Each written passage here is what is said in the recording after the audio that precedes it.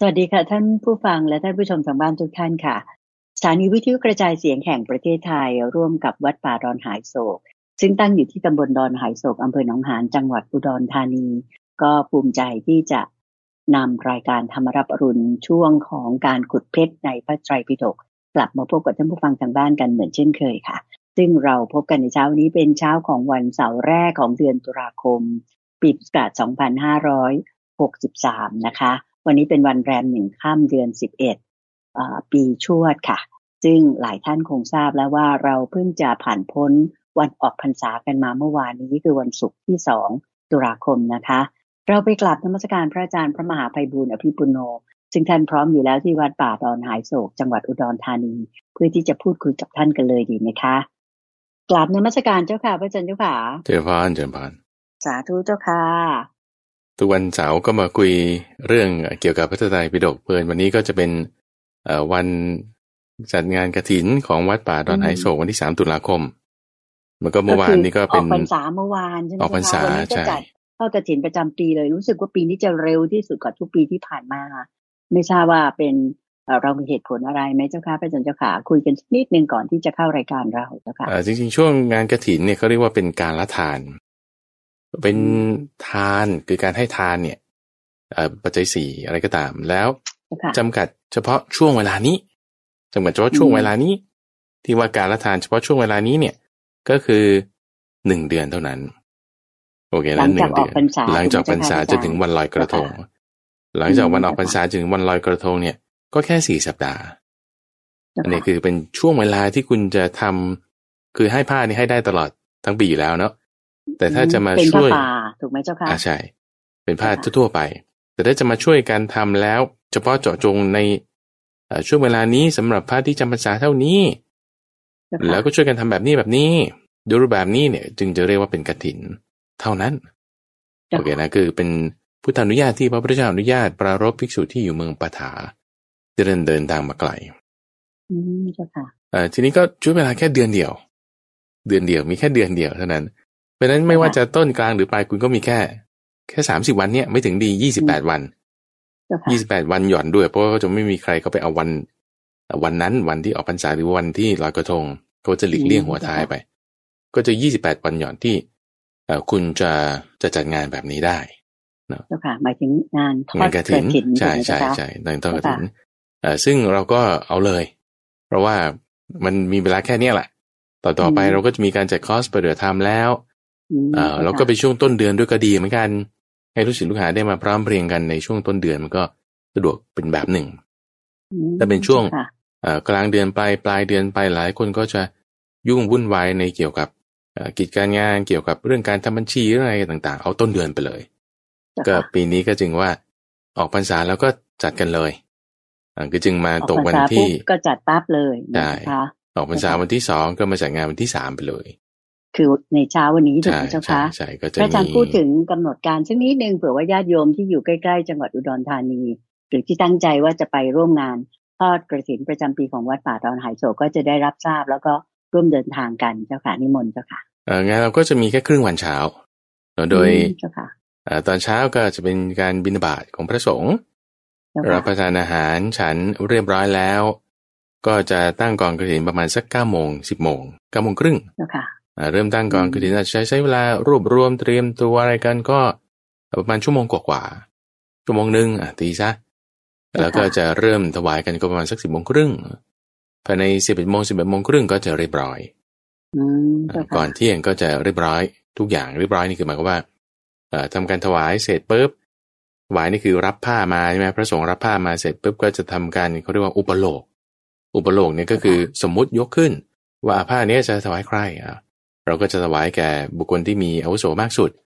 หรือถวายแก่บุคคลที่มีผ้าเก่าคร่ำคร่ามากที่สุด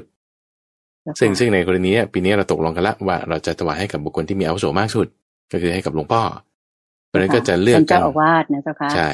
เลือกกันมาว่าอาจจะให้ใครมาเป็นคนออกเสียงโหวตก็จะมีพระ4 รูปที่มาทำหน้าที่นี้แล้วก็รับเสร็จเรียบร้อยก็อาจจะกล่าวคำที่ให้ระลึกถึงการเทศสักเล็กน้อยแล้วก็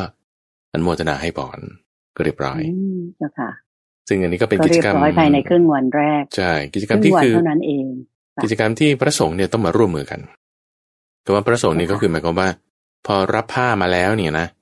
คือพระเนี่ยจะต้องมาเขาเรียกว่าร่วมกันทำตัดเย็บย้อมให้เสร็จภายในวันนั้นให้เสร็จภายในวันนั้นแล้วก็รับผ้ากฐินมาตอนเช้าถูกไหมเจ้าค่ะใช่ก่อนที่จะขึ้นวันใหม่นับกันตอนอรุณขึ้นก่อนขึ้นวันใหม่เนี่ยคุณต้องทำให้เสร็จเรียบร้อยก่อนก็อาจจะ 2-3 ทุ่มอะไรก็เรียบร้อยแล้วล่ะแล้วก็อนุโมทนาซึ่งไอ้ความพร้อมเพรียงที่จะร่วมกันทำเนี่ยส่วนของพระสงฆ์เนี่ยตั้งแต่ตอนที่รับผ้ามาใช่ไหมทีนี้มันมีตั้งแต่ส่วนของคฤหัสถ์ตั้งแต่ตอนที่เตรียมการแล้วตั้งแต่ตอนต้นพรรษาแล้วที่ว่ามีการเตรียมการว่าเนี่ยฉันมีความปรารถนาที่จะถวายผ้านะก็รวบรวมลูกศิษย์ลูกหาก็จึงก็เรียกเป็นกฐินสามัคคีคือไม่ใช่แค่คนเดียวทำแต่ว่าหลายๆคนร่วมกันทำมีผ้าหลายผืนเราก็เอามาใช้ทำผ้าส่วนนั้นส่วนนี้บ้างต่างๆแล้วก็เป็นความสามัคคีปีหนึ่งครั้งเดียวในช่วงเวลานี้ก็นัดกันลงตัวเอากันวันที่3 ตุลาคมในปี2563นี้เจ้าค่ะก็คือในเช้าของวันนี้แหละหลังจากที่จบรายการแล้วญาติโยมป่านนี้ก็คงจะมีจำนวนมากละหลั่งไหลกันมาเหมือนเดิมนะเจ้าค่ะลูกศิษย์ลูกหาของวัดป่าดอนหายโศกนะเจ้าค่ะโยมขออนุญาตกราบนมัสการเรียนถามนิดนึงว่าสำหรับการทอดกฐินประจำปีของวัดป่าดอนหายโศกนั้นเนี่ยปีนี้โยมทราบว่าจะเป็นการมุ่งเน้นนำเงินที่ญาติโยมร่วมกันทำบุญเนี่ยมาร่วมสมทบในการสร้างพระมหาเจดีย์อันเป็นสถานที่สำคัญที่จะถวายแด่องค์สมเด็จพระสัมมาสัมพุทธเจ้าด้วยใช่ไหมเจ้าค่ะพระอาจารย์เล่าตรงนี้นิดนึงเจ้าค่ะนิมนต์เจ้าค่ะเดี๋ยวพานกฐินเนี่ยจริงๆก็เป็นผ้าเกี่ยวกับเรื่องของผ้าใช่ไหมเจ้าค่ะทีนี้ก็จะมีปัจจัยอื่นๆที่เนื่องด้วยเป็นบริวารของกฐินพูดอย่างนี้ดีกว่าเนาะกฐินก็เป็นผ้าเนาะอันนี้คือเราเน้นตรงนี้ทีนี้ส่วนอื่นเช่นวันนั้นก็ต้องกินข้าวก็ต้องมีอาหารด้วยวันนั้นมีที่พักบางคนจะถวายกุฏิก็ถวายได้แล้วก็จะมีปัจจัยหมายถึงเงินทองอื่นๆที่จะเอาเข้าตรงไหนล่ะเงินทองเนี่ยเอาเข้าเป็นเสนาสนะฐานก็แล้วกันแต่ก็ส่วนที่เสนาสนะที่เรากำลังสร้างอยู่จุดนี้ก็คือเจดีย์พระมหาเจดีย์ซึ่งเจดีย์เนี่ยเป็นเจดีย์ที่สร้างจุดประสงค์ก็คือเกี่ยวกับสถานที่ปฏิบัติธรรมเพราะว่าศาลาเราเนี่ยมันเล็กไปแล้วมันใช้ไม่พอคนก็มากขึ้นทำให้มันแออัดอยู่ในศาลาแล้วก็แบบพยายามปรับเปลี่ยนจัดที่นั่งลดคนบ้างอะไรบ้างก็เลยคิดว่าเอางั้นเราสร้างเจดีย์ก็แล้วกันให้ด้านล่างเนี่ยเป็นที่ปฏิบัติธรรมได้แล้วก็ข้างบนเนี่ยก็เป็นที่บรรจุพระบรมสารีริกธาตุของบรรดาครูบาอาจารย์แล้วก็องค์สมเด็จพระสัมมาสัมพุทธเจ้าใช่ก็จุดนี้ก็จึงเป็นจุดที่เริ่มกันว่าเอางั้นก็เราก็สร้างเจดีย์ก็แล้วกันอาจจะใช้เวลาหลายปีหน่อยก็ค่อยๆทำไปแต่บางทีบางคนก็มีปัจจัยมากบางทีก็มีปัจจัยน้อยก็สมทบทุนกันมาแล้วก็มาใช้ร่วมสร้างกันก็สามารถทำให้โครงการนี้เราไปได้เจ้าค่ะพระอาจารย์พอจะเล่าอีกสักนิดได้ไหมเจ้าค่ะว่าพระมหาเจดีย์นี้ข้างล่างที่ทำเป็นที่ปฏิบัติธรรมซึ่งจะรับญาติโยมไปปฏิบัติธรรมประจำเดือนได้มากขึ้นเพราะว่าวัดป่าดอนหายโศกนี้ก็ถือเป็นแหล่งปฏิบัติธรรมอย่างเป็นทางการของทางกรมการศาสนาถูกไหมเจ้าค่ะพระอาจารย์เจ้าค่ะสำนักพุทธศาสนาขอประทานโทษเจ้าค่ะสำนักงานพุทธศาสนาแห่งชาติเจ้าค่ะจะรับได้ประมาณ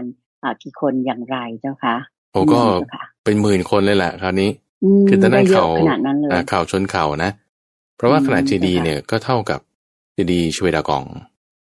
ของประเทศพม่าขนาดใหญ่เท่ากันเลยซึ่งก็เป็นพื้นที่แบบนั่งได้เป็นหมื่นคนนั่นแหละแล้วก็แต่ว่าเราก็จะมีโซนจัดเป็นโซนนี้โซนนั้นแล้วก็โซนที่เราจะสามารถแบ่งไว้สำหรับทำเป็นสถานที่ปฏิบัติธรรมมันก็จะแบบคือจริงๆทั้งฟลอร์เลยล่ะฟลอร์ชั้น1เนี่ยทั้งหมดเนี่ยเป็นที่ให้ปฏิบัติธรรมได้แล้วเราก็จะค่อยมาวางแผนกันว่าบางทีอาจจะแบ่งเป็นกิจกรรมเนี่ยก็แล้วแต่ทีนี้ว่าในเบื้องต้นก่อนก็คือว่าชั้น1ปฏิบัติธรรมแล้วชั้น2ชั้น3เนี่ยเป็นลักษณะที่เป็นชั้นที่เก็บรูปปั้นของครูบาอาจารย์อัฐิของครูบาอาจารย์นี่คือชั้น2แล้วชั้น3นี่ก็เก็บพระบรมสารีริกธาตุเจ้าค่ะวางแผนกันไว้อย่างนั้นนะเจ้าค่ะใช่ถือคร่าวๆเดี๋ยวบ้างท่านผู้ฟังที่ได้รับฟังดิฉันก็คิดว่าอยากจะขอเป็นตัวแทนของลูกศิษย์ลูกหาของวัดป่าดอนหายโศก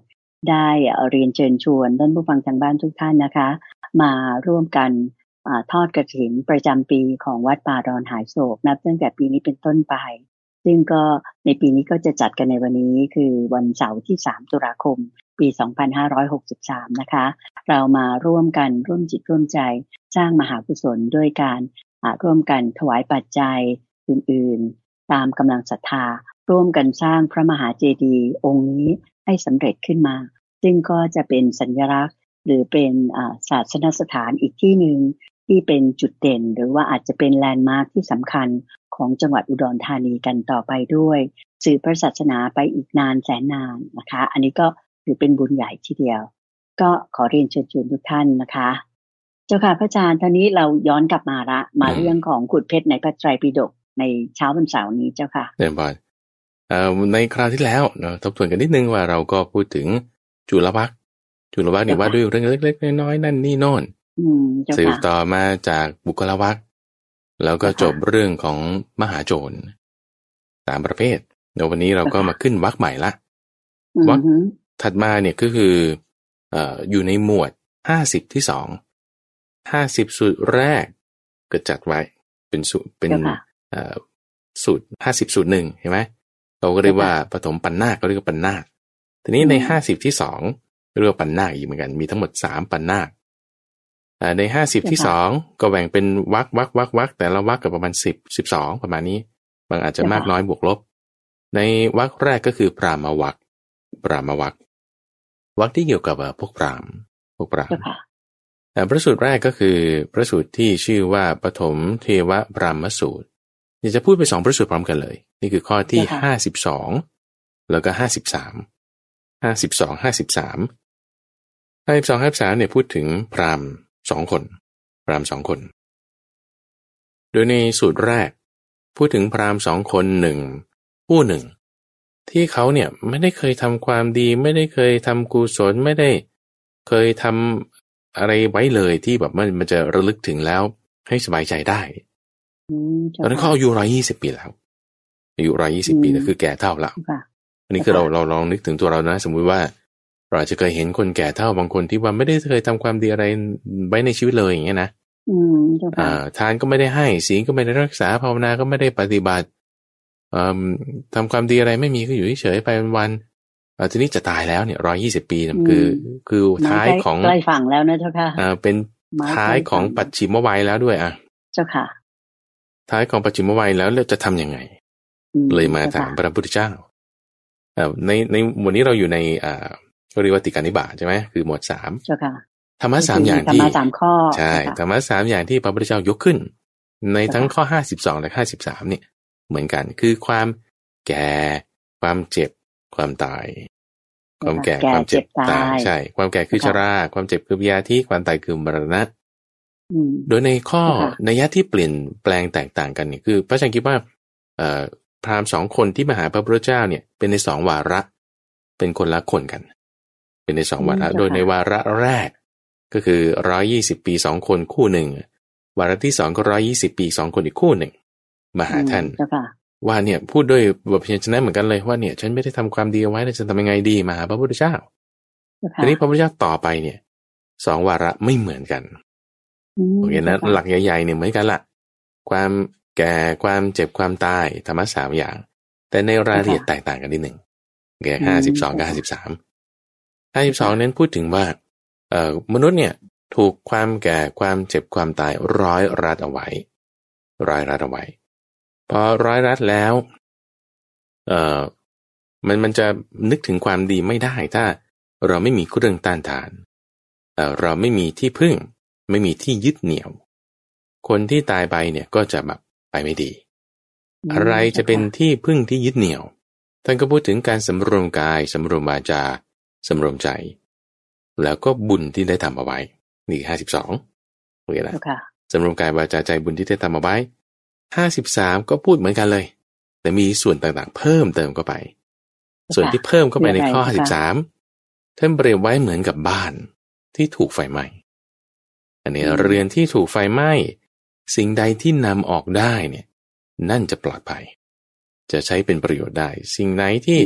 อยู่ในเรือนที่กำลังถูกไฟไหม้อยู่มันก็จะต้องไหม้ตามกันไปด้วยสิ่งนั้นจะไม่เป็นประโยชน์เพราะฉะนั้นในข้อ53เนี่ยท่านจึงบอกว่า นำออกด้วยการให้ทานแต่บุคคลที่นำออกด้วยการให้เนี่ยชื่อว่ารักษาดีแล้วก็มาพูดถึงเรื่องเหมือนกับ53คือสำรวมกายวาจาใจโดย50ก็ไปเหมือนกับ52ใช่ไหมสำรวมกายวาจาใจโดย52เนี่ยเน้นที่บุญทั่วไปไม่ได้พูดเจาะจงในเรื่องของการให้ควรทำบุญนำสุขมาให้อยู่แต่ว่าบุญเนี่ยท่านไม่ได้เจาะจงพูดถึงว่าการให้ทานบุญประเภทไหนไม่ได้เจาะจงว่าบุญประเภทไหนแล้วก็มีการสำรวมกายวาจาใจซึ่งการสำรวมกายวาจาใจ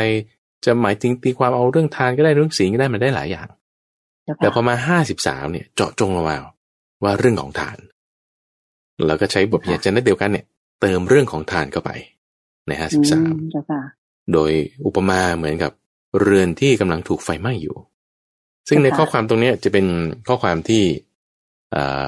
อย่างในวันกฐินอย่างนี้เป็นต้นเนี่ยพระอาจารย์ก็จะยกขึ้นมาพูดเป็นประจำว่าเราให้ทานเนี่ยไม่ใช่ว่าเราเสียแต่ว่าเราได้คนที่อายุมากๆแล้วคุณเก็บไว้เนี่ยคิดว่าเราจะได้ใช้แต่ว่าพอตายไปปุ๊บเนี่ยคุณไม่ได้ใช้เลยนะลูกหลานนี่ใช้หมดทีนี้เราจะมันไม่ใช่ของเราไงทีนี้เราจะให้มันเป็นของเราได้เนี่ยคุณต้องสละออกพอสละออกเปลี่ยนสิ่งของนั้นเป็นทานปุ๊บทานเนี่ยไปกับเราได้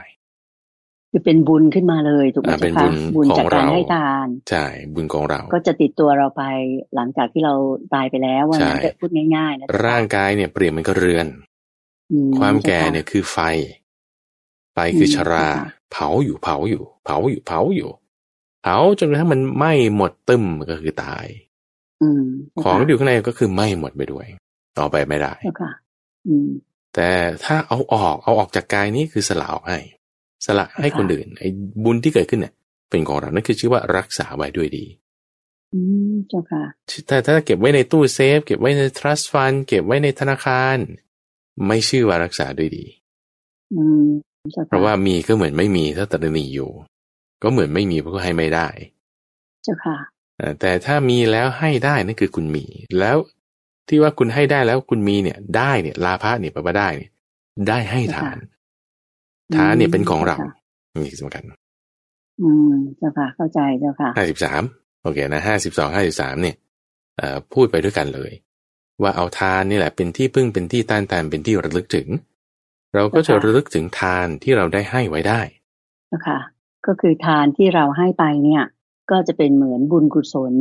ที่จะติดตัวเราไปหลังจากที่เราตายไปแล้วหรือว่าเรือนนี้ก็คือกายเราไหม้ไปหมดแล้วนะเจ้าค่ะใช่ตรงนี้แหละที่ทำให้พระอาจารย์บางทีคิดว่าคนที่บอกว่าทำบุญเนี่ยมักจะหมายถึงว่าให้ทานเท่านั้นก็คงจะเป็นจุดนี้แหละเอามาจากในข้อนี้แหละที่ว่าเรามาทำบุญกันนะอันที่เขาว่าทำบุญเนี่ยก็คือในบริบทของการให้ทานก็คือจุดนี้ทีนี้ว่าบุญเนี่ยมันก็ได้เกิดมากขึ้นมากกว่าทานก็ศีลภาวนาอย่างนี้ก็มีก็ระดับสูงขึ้นไปถูกไหมคะบุญมากกว่าซึ่งตรงนี้คิดว่าเป็น2วาระที่ท่านกล่าวไว้ให้กับ2คู่คนไม่เหมือนกันในคนละวาระแต่ว่าก็จึงทำให้มีการเพิ่มเติมเนื้อหารายละเอียดอุปมาอุปไมยที่แตกต่างกันเพิ่มเติมเข้าไป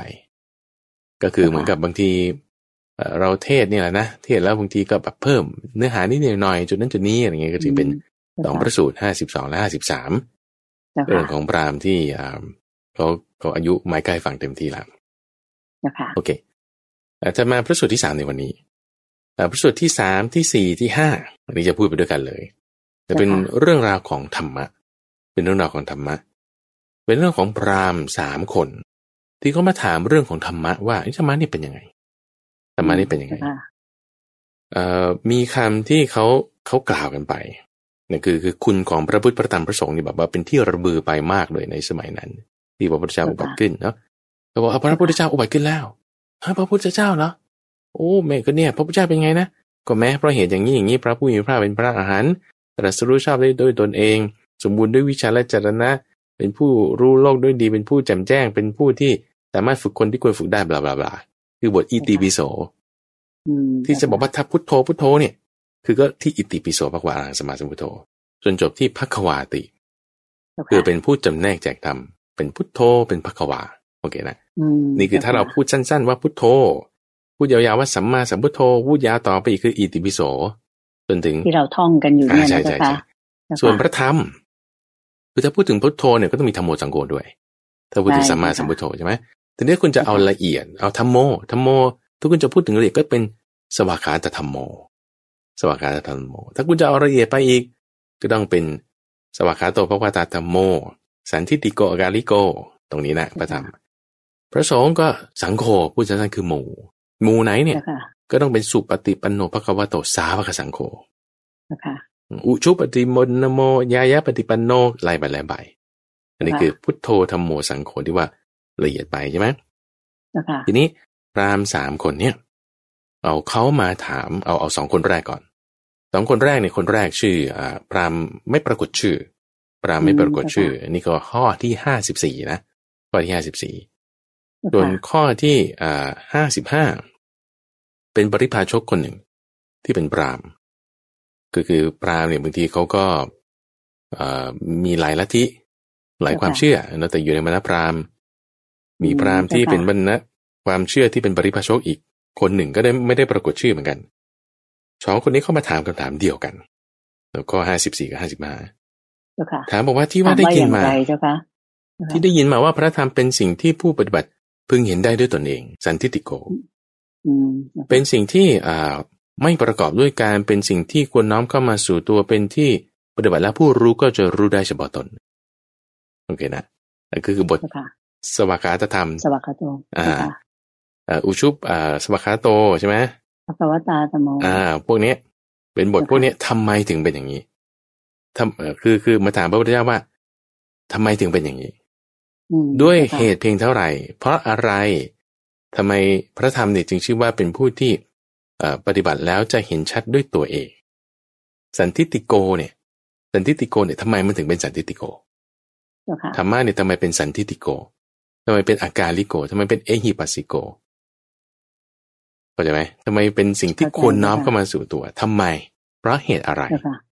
โอเคมาถามพระพุทธเจ้า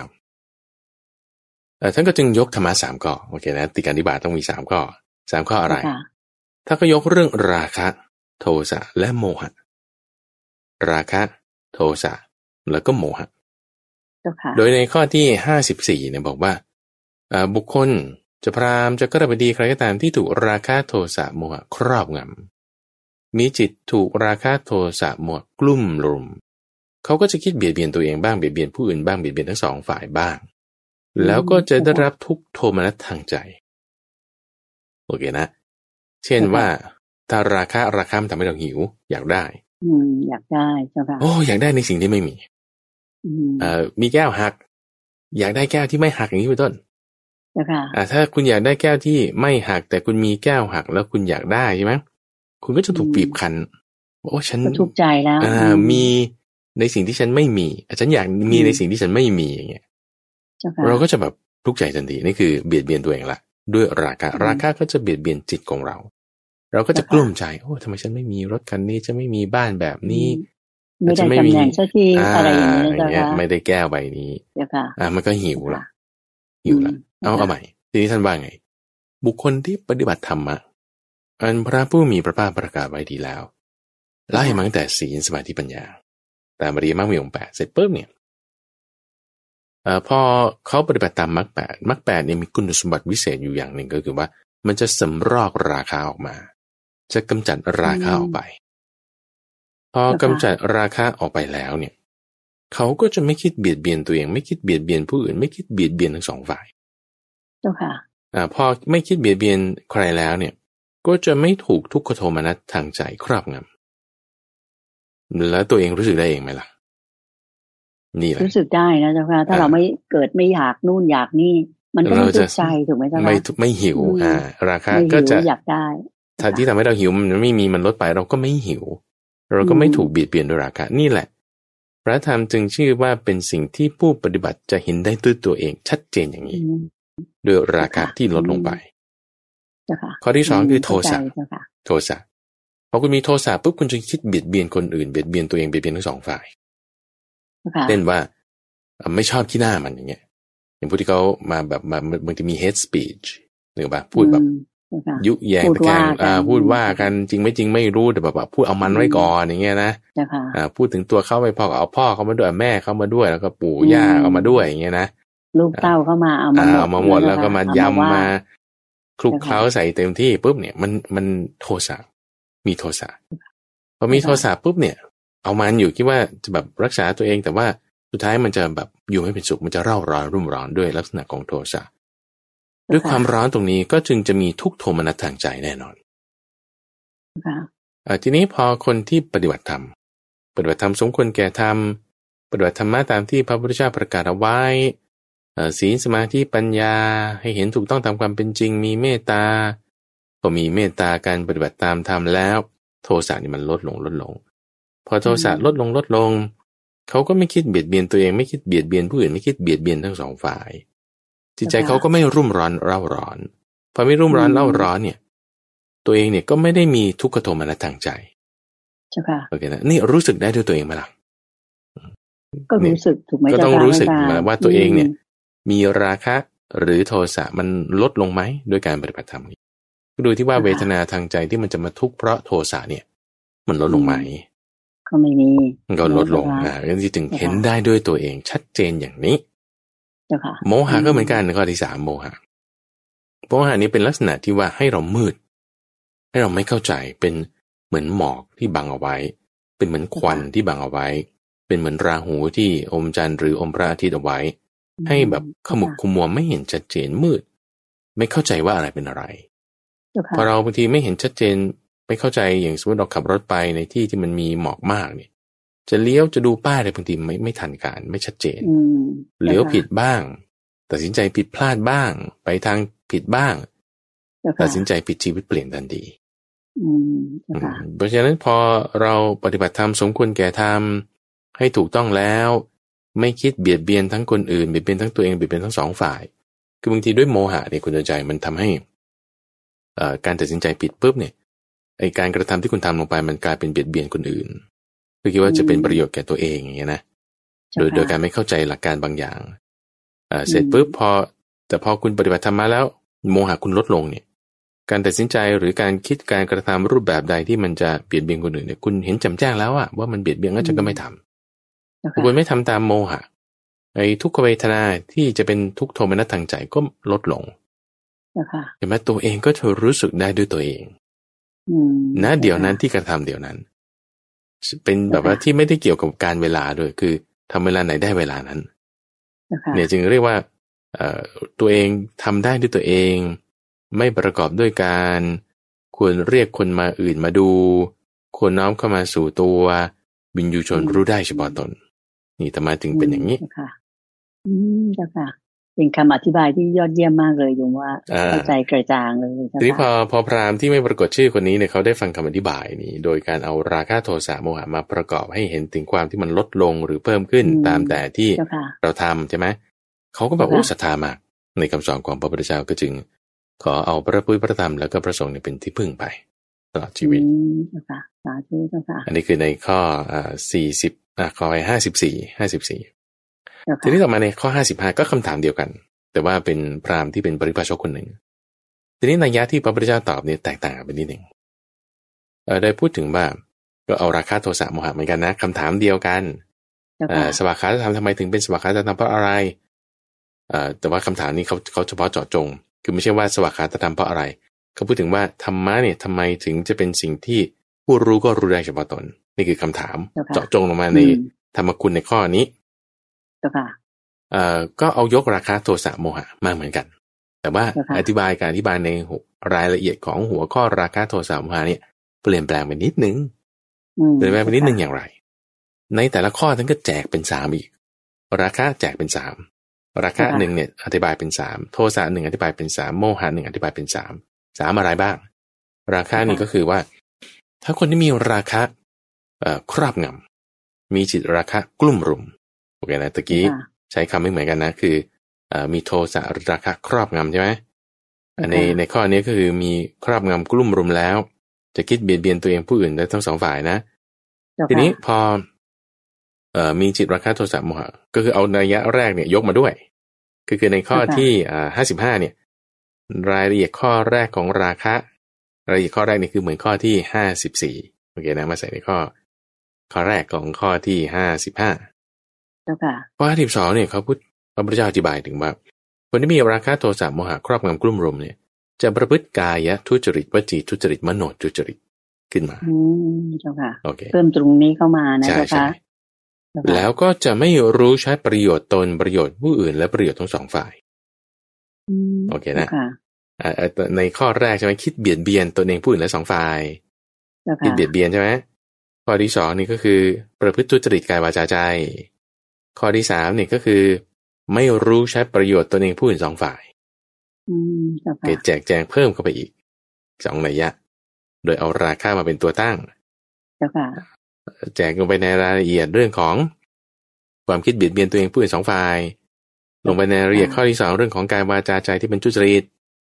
รายละเอียดในข้อที่สามของราคะโทสะหรือโมหะก็คือไม่รู้ชัดตามความเป็นจริงซึ่งประโยชน์ตัวเองผู้อื่นและสองฝ่ายพอไม่รู้ชัดตามเป็นจริงซึ่งประโยชน์ก็เลยประพฤติสิ่งที่ไม่เป็นประโยชน์ถ้ามีราคะโทสะหรือโมหะโอเคเข้าใจเจ้าค่ะทีนี้พอคุณปฏิบัติตามธรรมอริยมรรคมีองค์8ศีลสมาธิปัญญาเอาศีลแค่ข้อเดียวสมมติว่าพอคุณมีศีลคุณมีวาจาสัตย์อย่างนี้เป็นต้นบอกเพื่อนไว้ว่านี่นะฉันจะเป็นคนที่เชื่อถือได้นะฉันจะไม่โกงเธอทีนี้ด้วยราคาบางทีโกงเขาใช่ไหมก็เบียดเบียนผู้อื่นไม่เข้าใจประโยชน์สองฝ่ายเบียดเบียนผู้อื่นไม่เข้าใจประโยชน์สองฝ่ายประพฤติวจีทุจริตทีนี้พอคุณปฏิบัติธรรมไปฉันมีศีลนะฉันมีศีลพอฉันมีศีลปุ๊บฉันมีวาจามั่นคงบอกว่าฉันไม่โกงเธอก็คือไม่โกงพอไม่โกงเสร็จปุ๊บคุณก็ไม่คิดเบียดเบียนคนอื่นมีวาจาสุจริตโอเคนะแล้วก็เห็นประโยชน์ตนและประโยชน์ผู้อื่นโอเคนะซึ่ง3อันเนี้ยทำให้ทุกโทมนัสที่จะเกิดขึ้นทางใจเพราะว่าเบียดเบียนคนอื่นทุกโทมนัสที่จะเกิดขึ้นทางใจเพราะมีกายวาจาใจที่เป็นทุจริตทุกโทมนัสที่จะเกิดขึ้นเพราะความไม่รู้ประโยชน์ตนและประโยชน์ผู้อื่นมันจะมีใช่ไหมแต่ทีนี้พอคุณไม่เบียดเบียนเขาพอคุณมีวจีสุจริตพอคุณรู้ประโยชน์สองฝ่ายทุกขโทมนัสทางใจเนี่ยไม่มีจะลดลงไปได้ใช่ด้วยความรู้สึกเป็นทุกข์ที่ลดลงแล้วทำไมเราจะไม่รู้สึกว่ามันดีต่อตัวเราทำไมเราจะไม่เห็นเองได้นี่แหละอันนี้รู้สึกได้ด้วยตัวของเราเลยใช่ใช่จึงเป็นประจักษ์ได้ธรรมะนี่จึงเป็นสิ่งที่ผู้รู้เนี่ยรู้ได้เฉพาะตนปฏิบัติแล้วพึงเห็นได้ด้วยตนเองพึงเห็นได้ด้วยตนเองในข้อ55นี่ก็แจกรายละเอียดในราคาออกเป็น3อย่างโทสะก็เหมือนกันโมหะก็เหมือนกันตัวจริงๆนั้นก็คือเอารายละเอียดข้อแรกของข้อ54คือความเบียดเบียนไม่คิดเบียดเบียนคนอื่นตัวเองและสองฝ่ายแล้วรายละเอียดข้อที่2คือกายวาจาใจที่เป็นทุจริตไม่คิดทำโอเคไม่คิดทำด้วยราคะโทสะหรือโมหะข้อที่3ก็คือการที่รู้ความเป็นจริงถึงประโยชน์ตนประโยชน์ผู้อื่นและประโยชน์2ฝ่ายโอเคพอรู้ตามความเป็นจริงซึ่งประโยชน์เพราะว่าอะไรเพราะว่าคุณปฏิบัติตามธรรมะคุณก็จะหมดทุกโทมนัสทางใจตัวนี้ชื่อว่าเป็นพระธรรมเป็นแบบนี้ราคะโทสะโมหะในข้อนี้ก็ทำให้พราหมณ์คนนี้เขาก็มีศรัทธาแล้วก็สมาทานพระพุทธพระธรรมพระสงฆ์เป็นที่พึ่งที่ระลึกถึงเจ้าค่ะสาธุในศรัทธาขึ้นมาเลยนะเจ้าค่ะใช่ในข้อที่ว่าพระพุทธเจ้าบางทีเทศด้วยรายละเอียดไม่เท่ากันเนี่ยมีข้อสังเกตอันหนึ่งคุณดวงใจที่เราคิดว่าอาจจะเป็นประเด็นให้เกิดความเข้าใจได้เพิ่มขึ้นก็คือว่าคนฟังอาจจะปัญญาไม่เท่ากัน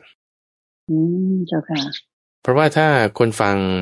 เขาแบบว่าหัวดีเนี่ยพูดนิดๆหน่อยๆเขาเก็ตแล้วเกิดมาแต่ถ้าบางคนที่อาจจะไม่เก็ตก็ต้องพูดกันในรายละเอียดที่มากขึ้น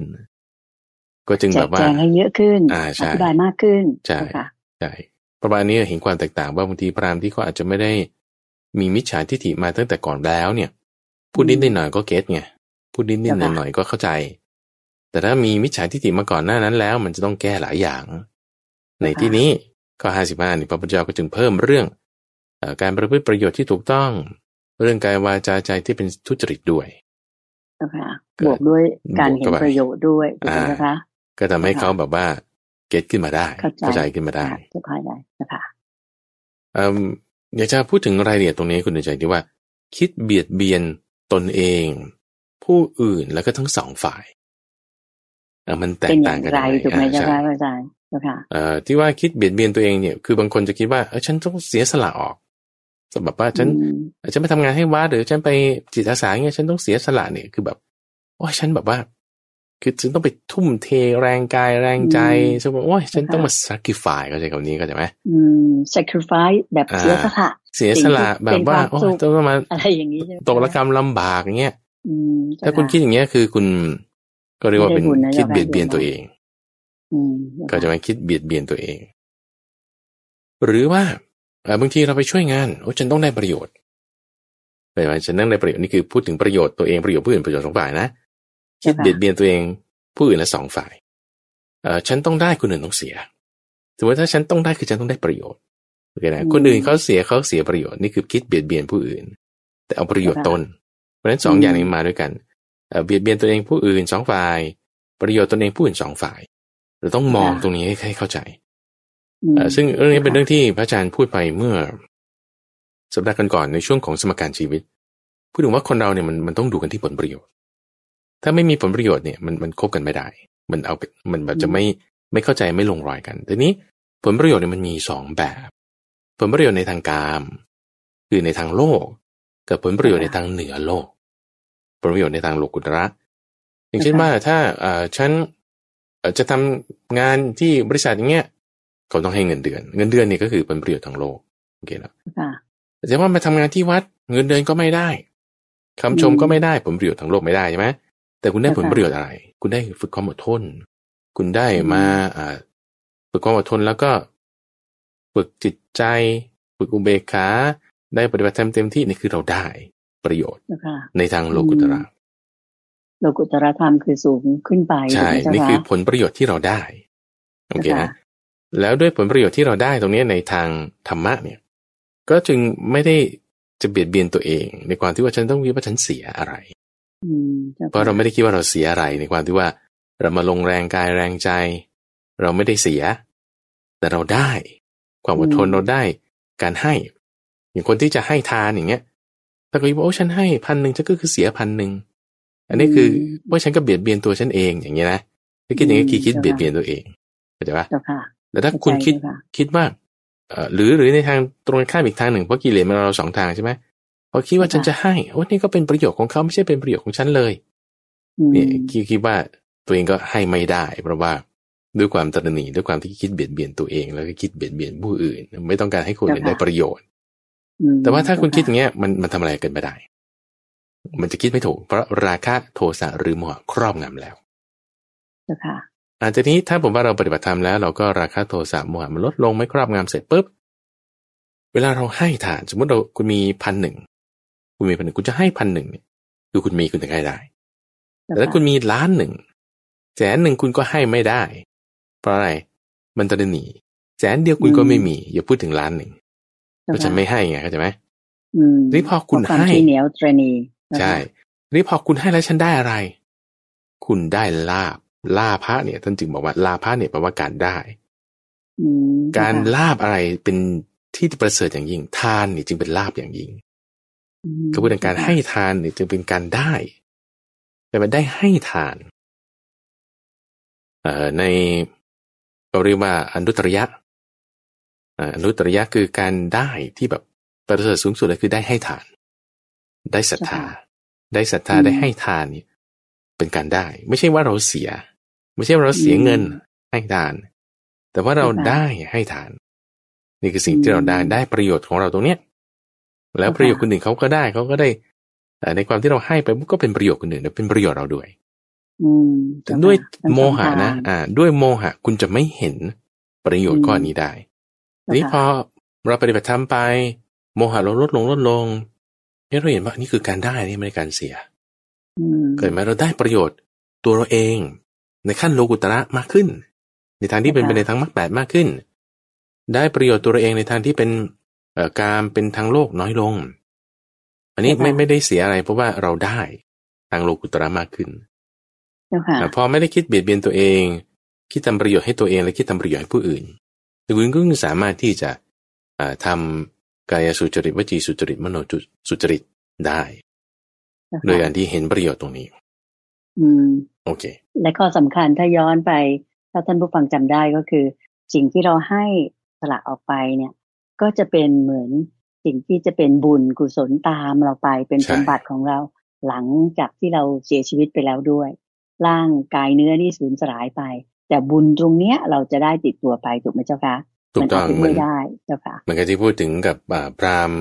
2 รูปที่มาคุยกับพระเจ้าตอนแรกว่าบ้านไฟไหม้ทำยังไงล่ะอะไรที่เอาออกได้นั่นแหละคุณปลอดภัยรักษาไม่ได้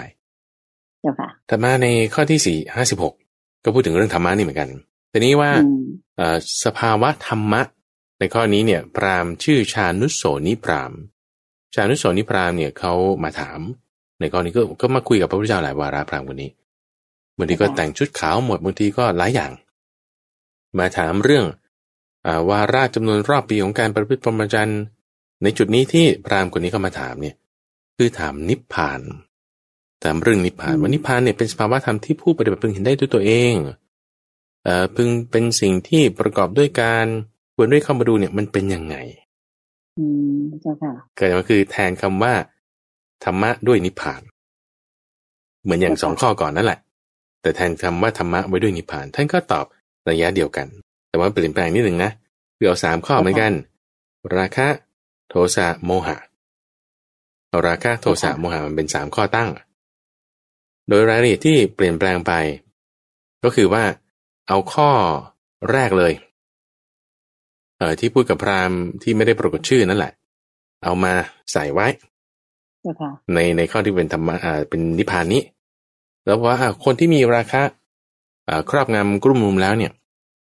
บางทีก็จะมีจิตใจที่คิดเบียดเบียนตัวเองผู้อื่น2 ฝ่ายบางทีก็ได้รับทุกข์โทมนัสทางใจด้วยทีนี้พอไ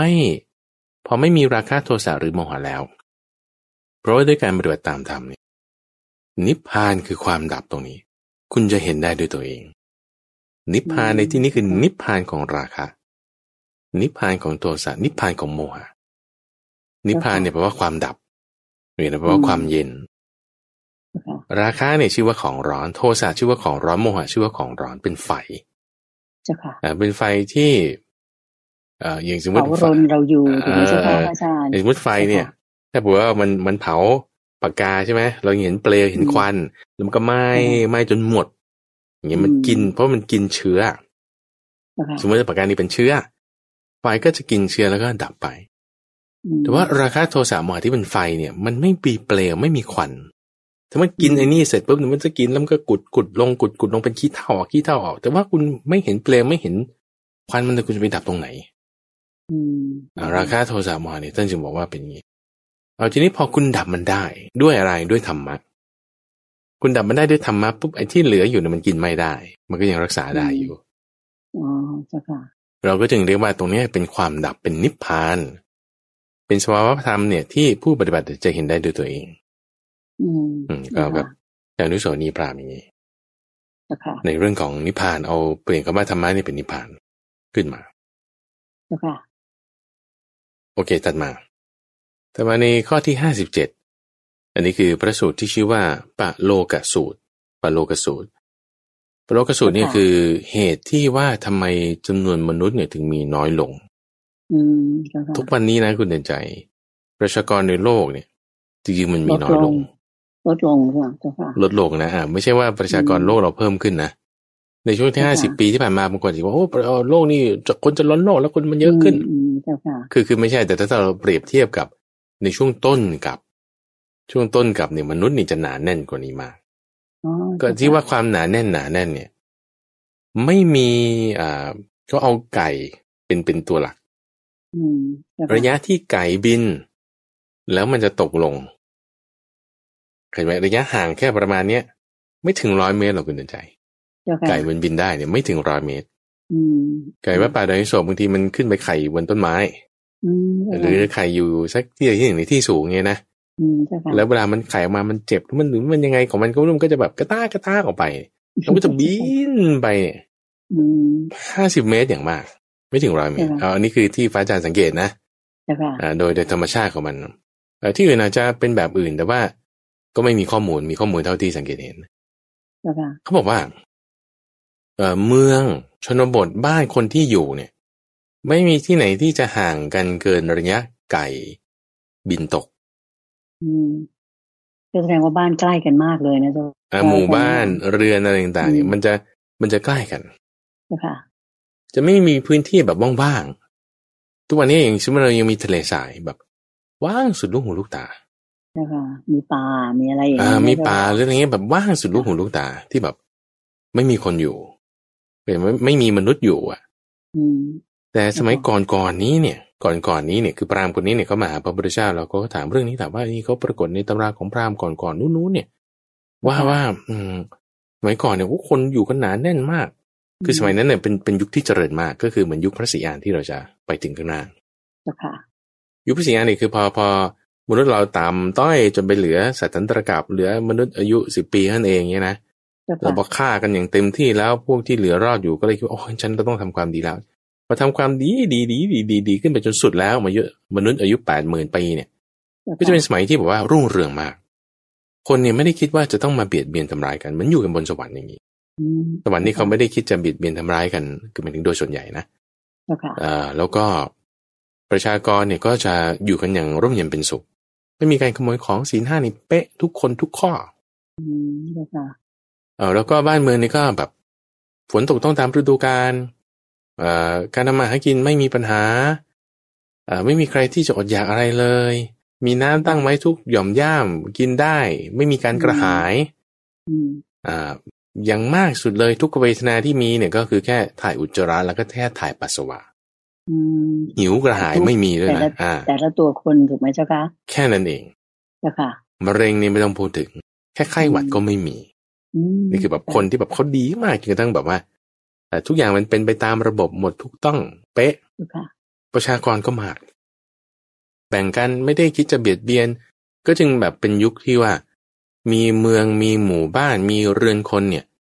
ไกลมากที่สุดก็แค่ระยะไก่บินตกนี่คือเขามีข้อมูลนี้พราหมณ์คนนี้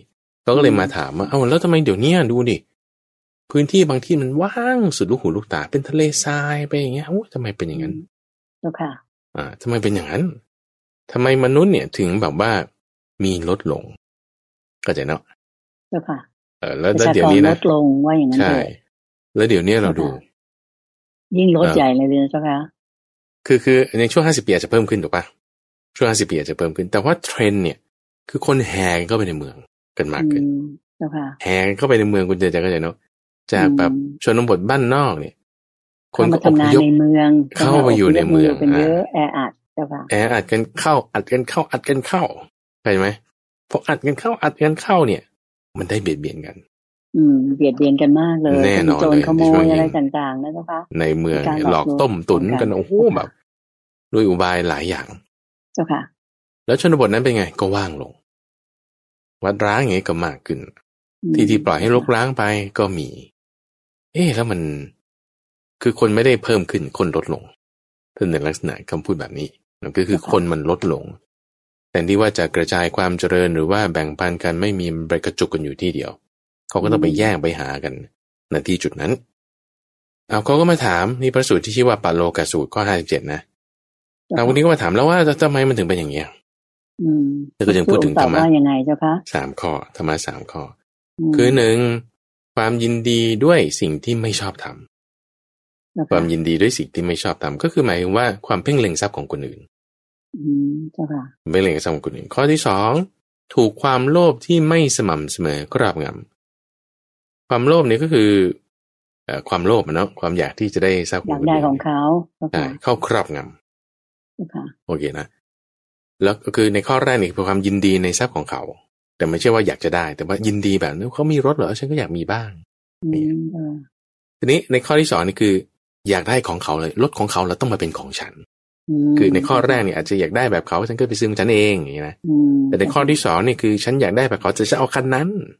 ที่ของมันนั่นแหละหนักขึ้นข้อที่3แล้วข้อที่3นี่ก็คือประกอบด้วยธรรมะที่ผิดธรรมะที่ผิดนี่คืออกุศลธรรมต่างๆในเรื่องของอคัญญสูตรที่พระอาจารย์เคยอธิบายพระพุทธเจ้าอธิบายไว้นั่นแหละนะคือถึงว่ามนุษย์เนี่ยที่ตกต่ำจาก80,000 ปีมาจนเหลืออายุ100 ปี แล้วก็10 ปีต่อไปเนี่ยเพราะว่าอกุศลธรรมต่างๆมันเกิดขึ้นพออกุศลธรรมเกิดขึ้นมนุษย์อายุก็ลดลงครึ่งหนึ่งจาก 80,000 ก็เหลือ 40,000 เอาแค่ว่าเพ่งเล็งอยากได้ทรัพย์ของเขาต่อมาเสร็จแล้วก็โกหกกันด้วย 40,000 ก็เหลือ 20,000 แล้วก็ยังมามีประพฤติผิดในกามอีกก็เหลือ 10,000 เดียวลดลงจนบัดนี้เอาสมมุติว่าในช่วงสัก30 ปีที่ผ่านมาคุณใจคนเนี่ยมันยังมีความเคารพกันในความเป็นพี่เป็นน้องในความที่เป็นพ่อเป็นแม่โอเคเนาะเฟื้อกันแต่ทุกวันนี้มันลดลงใช่เจ้าค่ะโอเคนะลดลงแบบว่าไม่นับถือเป็นพี่เป็นน้องเป็นพ่อเป็นแม่อะไรไม่นับถือข่าวที่ว่าแย่ก็ไม่นับถือเจ้าค่ะบอกว่าไม่เชื่อฟังจ้างอะไรอย่างเงี้ยสอนอะไรอย่างเงี้ยมันหลายอย่างเนี่ยก็คือเป็นอกุศลธรรมเพิ่มขึ้นใช่เจ้าค่ะด้วย3อย่างนี้โอเคนะด้วย3อย่างนี้เจ้าค่ะทำให้เกิดอะไรขึ้น1ความที่ว่ายินดีในสิ่งที่ไม่ชอบทำใช่ไหมก็ทำให้เกิดความที่ว่าต่างหยิบฉวยศาสตราขึ้นมาฆ่ากันนี่คือในข้อที่1แต่3ข้อนี้นะ3ข้อนี้นะคือยินดีในสิ่งที่ไม่เป็นธรรมถูกความโลภไม่สม่ำเสมอประกอบด้วยธรรมะที่ผิดทำให้เขาหยิบฉวยอาวุธขึ้นมาฆ่ากันโอเคนะทำร้ายกันปืนคือจริงๆอาวุธเนี่ยมันไม่ควรมีในโลกแต่ไม่รู้ว่าคิดผลิตกันได้ไงก็เพราะว่านี่แหละยินดีในสิ่งที่ไม่ชอบทำคุณจึงผลิตอาวุธขึ้นมาเพื่อที่จะเอาของเขาใช่ใช่ไหมดาวเนี่ยมันควรจะใช้ตัดต้นไม้หรือว่าใช้ถากถางอะไรต่างก็แค่นี้พอแล้วแต่ว่าดันเอาไปใช้เป็นอาวุธได้มันก็ประหลาดกันก็หยิบอาวุธขึ้นฆ่ากันนี่ข้อที่1ด้วย3ข้อนี้จึงทำให้เกิดข้อที่2ก็คือว่าฝนเนี่ยไม่ตกตามฤดูกาลพอฝนไม่ตกฤดูกาลแล้วไม่ตกตามฤดูกาลเสร็จปุ๊บข้าวกล้าก็เสียหายหรือมีเพลี้ยมีหนอนเหลือแต่ก้านบ้างด้วยความที่ไม่สมบูรณ์ของข้าวกล้าอาหารต่างๆมนุษย์ก็ล้มตายเป็นอันมากแล้วยังไม่ต้องพูดถึงความที่มันเปลี่ยนแปลงพันธุกรรมเจเนติกของมันเปลี่ยนแปลงไปคนกินอาหารธรรมดาไม่มีเหตุปัจจัยเสี่ยงอะไรเลยยังเป็นมะเร็งได้คุณชัยคิดดูพอเป็นเกี่ยวกับพืชมันก็เป็นเกี่ยวกับอากาศเกี่ยวกับลมฝนก็เป็นเกี่ยวกับอากาศพอเราหายใจเข้าไปบางทีก็มีปัญหาอายุมนุษย์ก็สั้นโรคภัยแค่เจ็บก็มากโอเคแล้วข้อที่3พอยินดีในสิ่งที่ไม่มี3ข้อที่ว่ายินดีในสิ่งที่ไม่ชอบทำมีความโลภที่ไม่สม่ำเสมอแล้วก็ประกอบด้วยธรรมะที่ผิดก็จึงมีข้อที่3ก็คือพวกยักษ์เนี่ยจึงปล่อยมนุษย์ที่ร้ายกาจไว้บนพื้นโลกเป็นว่าอย่างนี้มนุษย์ก็คือพวกยักษ์ที่จะมาทำร้ายชีวิตมนุษย์เนี่ยก็จึงล้มตายไปเป็นอันมากมนุษย์อย่างเช่นสฟิงซ์อย่างเงี้ยเป็นมนุษย์สฟิงซ์คุณได้นึกป่ะที่อยู่ที่พีระมิดอย่างเงี้ยหรือว่าสัตว์ที่เป็นที่ไม่ใช่มนุษย์ที่ว่าอาจจะมาทำร้ายมนุษย์ตามตำนานเรื่องเล่าอะไรต่างๆที่เขามีมาทั่วไปหมดไม่ว่าจะในคัมภีร์ของไบเบิลคัมภีร์ของคริสเตียนคัมภีร์ของอะไรต่างๆที่พูดถึงมนุษย์พวกนี้ก็คือมาเพราะข้อนี้เพราะมีอกุศลธรรมเกิดขึ้นมนุษย์ก็จึงมาปรากฏตัวแล้วกลุ่มคนก็ตายกันไปเรื่องเล่าก็เป็นแค่ตำนานเสร็จปุ๊บก็ไงคนก็อพยพหนีกันไปที่นั่นก็รกร้างมากขึ้นอย่างเงี้ยไอความชั่วมันก็ติดตามนี่อันนี้คือเป็นปะโลกะสูตรว่าด้วยทำไมเหตุที่ให้มนุษย์มีลดลงในข้อ57วันนี้ทำไมมนุษย์น้อยลงทีก็เพราะเหตุต่างๆเหล่านี้นี่เองนะเจ้าค่ะ3ข้อด้วยกันเจ้าค่ะประเด็นนี้ก็จะเป็นพระสูตรที่6ในวันนี้คุณใจเราพูดถึง6พระสูตรด้วยกันเราทบทวนสักนิดนึงคือว่าด้วยพราหมณ์2 คน2 คู่ว่าทำไมจะอะไรเป็นที่พึ่งที่ต้านทานก็พูดถึงในการให้ทานแล้วก็พูดถึงนัยยะของพระธรรมว่าทำไมพระธรรมเนี่ยจึงเป็นสิ่งที่สามารถรู้และปฏิบัติได้ด้วยตนเองรู้ได้เฉพาะตนเนื่องเพราะว่าราคะโทสะโมหะมันลดลงได้เรารู้ได้แล้วก็มาถึงในข้อถัดมาคือข้อที่พูดถึงล่าสุดนี่แหละว่าทำไมมนุษย์เนี่ยถึงมีจำนวนลดน้อยลงใช่ก็คือทั้งหมด6 ข้อด้วยกัน6 ข้อด้วยกันก็คือ2 ข้อแรกใช่ไหม3 ข้อต่อมาก็5แล้วก็ข้อสุดท้ายที่เป็นข้อที่6ในวันนี้ใช่ไหมเจ้าค่ะสาธุเจ้าค่ะวันนี้เวลาในรายการก็คงจะมีให้ท่านผู้ฟังได้รับฟังพระอาจารย์พระมหาไพบูลย์อภิปุโนชี้แจงได้พระสูตรให้ได้ฟังในช่วงของขุดเพชรในพระไตรปิฎกเพียงแค่นี้นะเจ้าค่ะพระอาจารย์เจ้าค่ะก็ยังสัปดาห์หน้าในวันเสาร์หน้าก็ยังมี เรื่องราวในพระไตรปิฎกที่น่าสนใจและเป็นความรู้แล้วก็เราสามารถรับฟังแล้วก็จะเกิดความแจ่มแจ้งในคำสอนขององค์พระสัมมาสัมพุทธเจ้าทำให้จิตใจเรานั้นเนี่ยดีขึ้นมองเห็นทางว่าสิ่งที่พระองค์ท่านสอนนั้นเนี่ยจะทำให้กิเลสของเราลดลงอย่างมากมายไม่เบียดเบียนทั้งตนเองผู้อื่นแล้วก็ไม่เบียดเบียนทั้งสองฝ่ายเลยอย่างที่พระอาจารย์พูดคุยมานะเจ้าค่ะพระอาจารย์เจ้าค่ะก็ถึงเวลาที่โยมคิดว่าน่าจะสมควรแก่เวลาที่โยมจะขอนำญาติโยมขอบพระคุณและกราบนมัสการลาพระอาจารย์พระมหาไพบูลย์อภิปุโนและพระเดชพระคุณหลวงพ่อดร.สะอาดทิโตภาโสท่านเจ้าอาวาสของวัดป่าดอนหายโศกเพียงแค่นี้นะเจ้าค่ะสำหรับวันนี้กราบขอบพระคุณและกราบนมัสการลาเจ้าค่ะพระอาจารย์เจ้าค่ะเดวานสาธุเจ้าค่ะ